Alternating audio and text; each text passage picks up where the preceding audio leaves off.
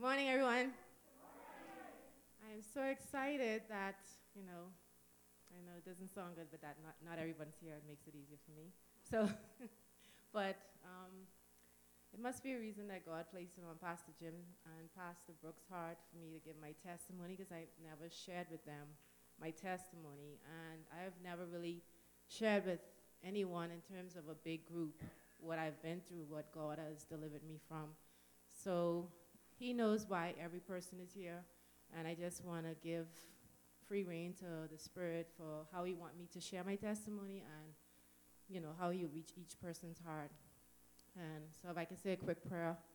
Dear Lord, as I open my heart, God, for the things that I've gone through, the places that you've delivered me from, and speak through my mouth, I pray that by your Spirit, God, you would use it, Father God, whether it's just for my church family to know me better as Bianca, to, Father God, speak to someone who's been through trauma in an early age of their lives or past history, to just remind them that liberty is in Christ, God, and that you can deliver us and clean us up.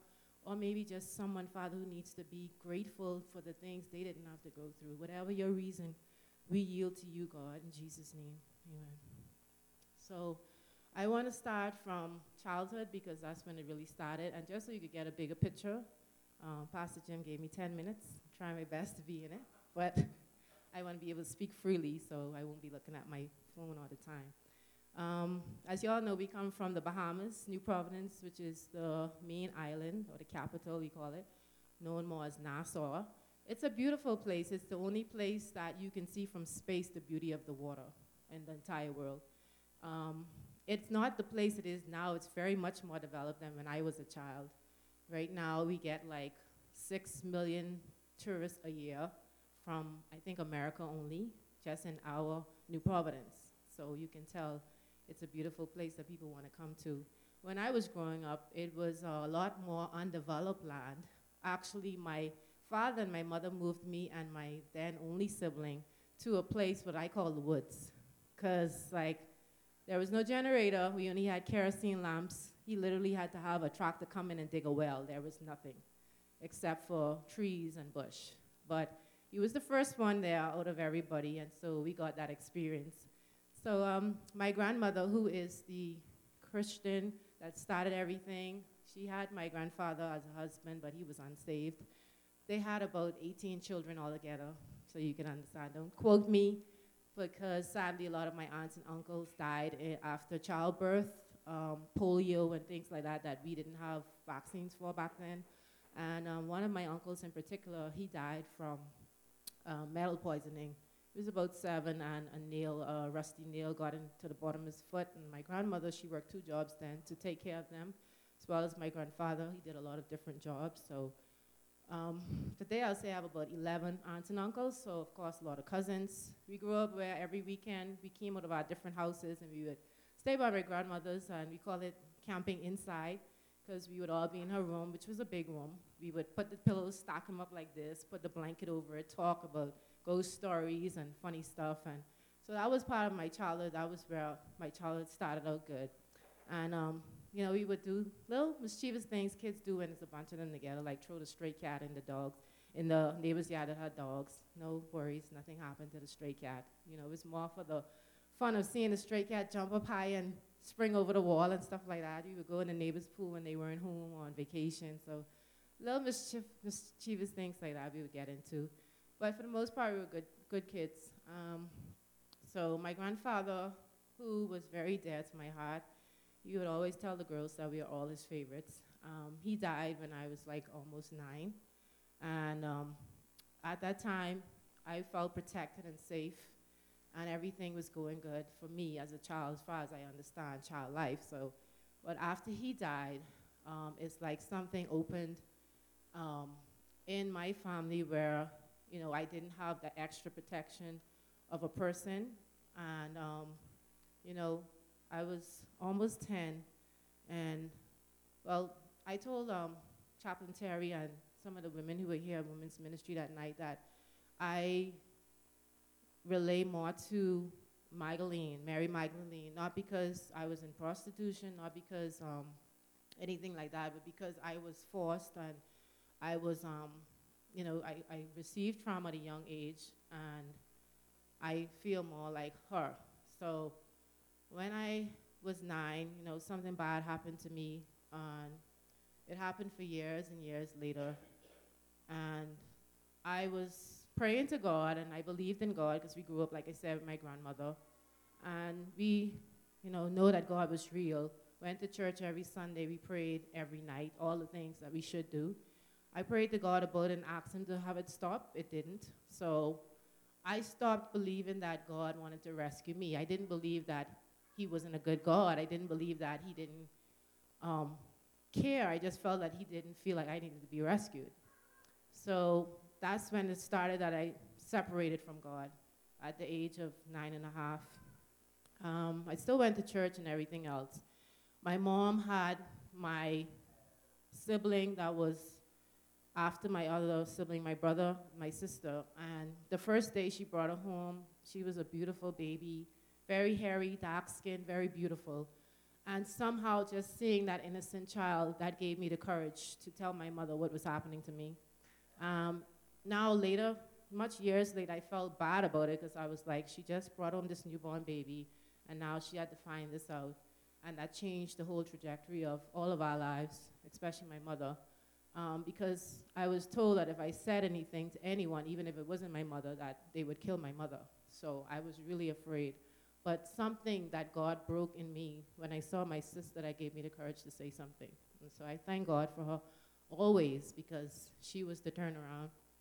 So life changed it for some degree. My grandmother, who I told you is, she was the prayer warrior, deaconess, and everything of the church. Because she wanted to save face, she said to me, you have a court case coming up. You deny everything. You don't tell them anything. You tell them it didn't happen. You made it up. Now, again, I had already disconnected with God, and me looking up to her, that pushed me further away from God, because I was like, I know that's not right, even though I was at the time 11. So I did what was right. I told the truth, and she didn't speak to me for a while, but I was okay with that because, I didn't live there. I just visited her. And so maybe like a year later, I was in Sunday school, and the teacher, the senior mistress, she asked me, oh, did this happen to you in front of all the students? And I just locked up. I didn't say anything. I told my mom I didn't want to come back to church, and she didn't know any better. She told me, okay, you don't have to. So that moved me further away from God. Years later, I started, doing things that is a side effect of what happened to me, not knowing better, thinking I'm in control of my life, not knowing that the enemy had me bound, that I was being lied to. I had 2 addictions. It wasn't drugs or gambling or drinking or any of that. And so I allowed those things to take over my life, thinking I was still in control. When I got 18 years later, I had not been in church other than weddings and funerals, so I really was out of touch with God and the things of God.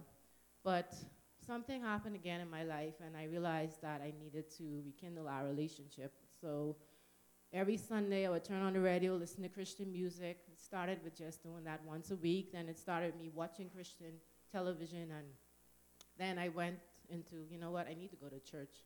I started doing that, and every Sunday I would go to church. I couldn't find a church that worked for me.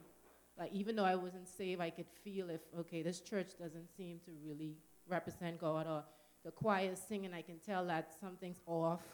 So I felt like, after a couple months, I gave up on that, and I said, well, Lord, I tried. It's not for me. So years later now, I started thinking again about giving my life to Christ and stuff. I had met my husband. He was just a friend at the time, and he started to share with me about Jesus and how important it is and stuff, and I was gleaning from him, even though we were just friends. And then I was going through the parking lot. We had a 5-level parking lot, and I was at the bottom. It was like 2 a.m. in the morning. There's never anybody around because most people get off 3 a.m., 12 a.m., like that. So I was just walking, minding my business, and I heard someone say, what would happen if someone come and shoot you right now and you died? Where would you go? So your mind works really fast. So in that probably a couple seconds, I knew it was the Lord. I knew where I would go, and I was thinking, why is he talking to me? All these things in like a couple seconds. So I just answered, and I said, to hell. So I like to be honest, and I mean, it's the reality. That's where I would have gone.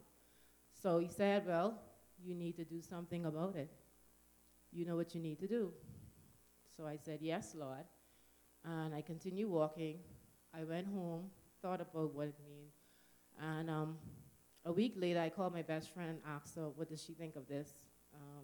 Because she was in and out of, being saved or not saved and just all over the place. But I figured she would know.